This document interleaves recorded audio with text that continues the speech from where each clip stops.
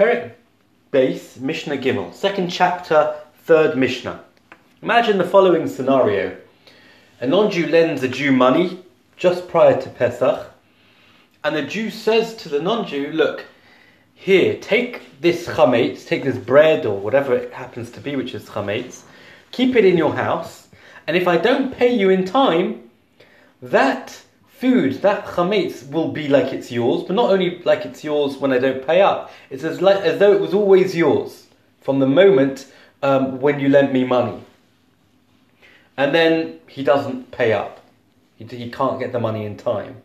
So then retroactively, all that chametz was all the non-Jews throughout that whole period of time. And if that happened just prior to Pesach, it means that that chametz was always the non-Jews throughout Pesach. And that's the first case over here.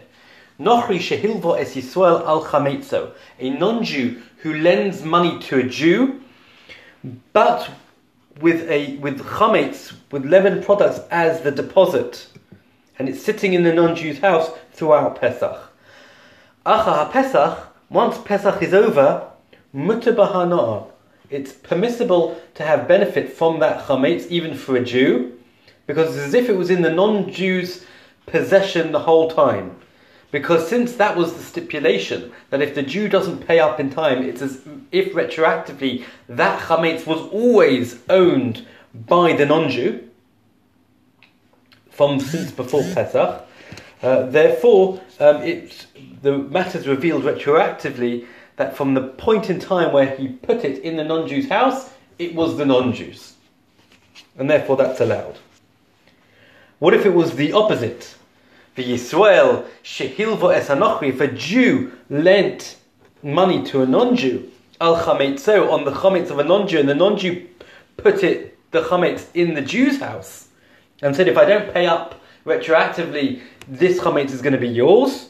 So then, the flip side is true. Acha Pesach, once Pesach is over, osu b'hana, that chametz is prohibited to have any benefit from, because it was as if it was owned by the Jew throughout the whole of Pesach. That's the first section of this Mishnah. The second section of the Mishnah is a bit more simple. Chametz shenofla olov mapoles. What if you had chametz that a ruin fell on top of it? So a wall or something like that fell on top of it. It's buried under the rubble. Hari hu kamavoa. We can treat this as if it is destroyed. It's inaccessible chametz. You don't have to worry about it on Pesach. You do still have to annul it in your mind and go and make the statement of nullification, but you don't have to worry about checking for it and trying to get rid of it. It's buried down under. But what's considered to be buried chametz? Rabbi Shimon ben Gamliel says, Kol she'ein hakelev yochel lechapes acharov. Anything that's so deeply buried that a dog would not be able to go searching afterwards and might, by mistake, dig it up on Pesach, that's considered to be, for all intents and purposes, destroyed chametz. The commentaries and the Talmud explains how deep does it have to be that we don't have to worry that a dog might dig it up. Apparently that's 3 handbreadths. Shlosh tefachim, 3 tefachim, 3 handbreadths. That's as deep as it's got to be. If it's deeper than that, a dog's not going to dig it up. You can assume that chametz is buried for Pesach. It's considered to be as if it's destroyed.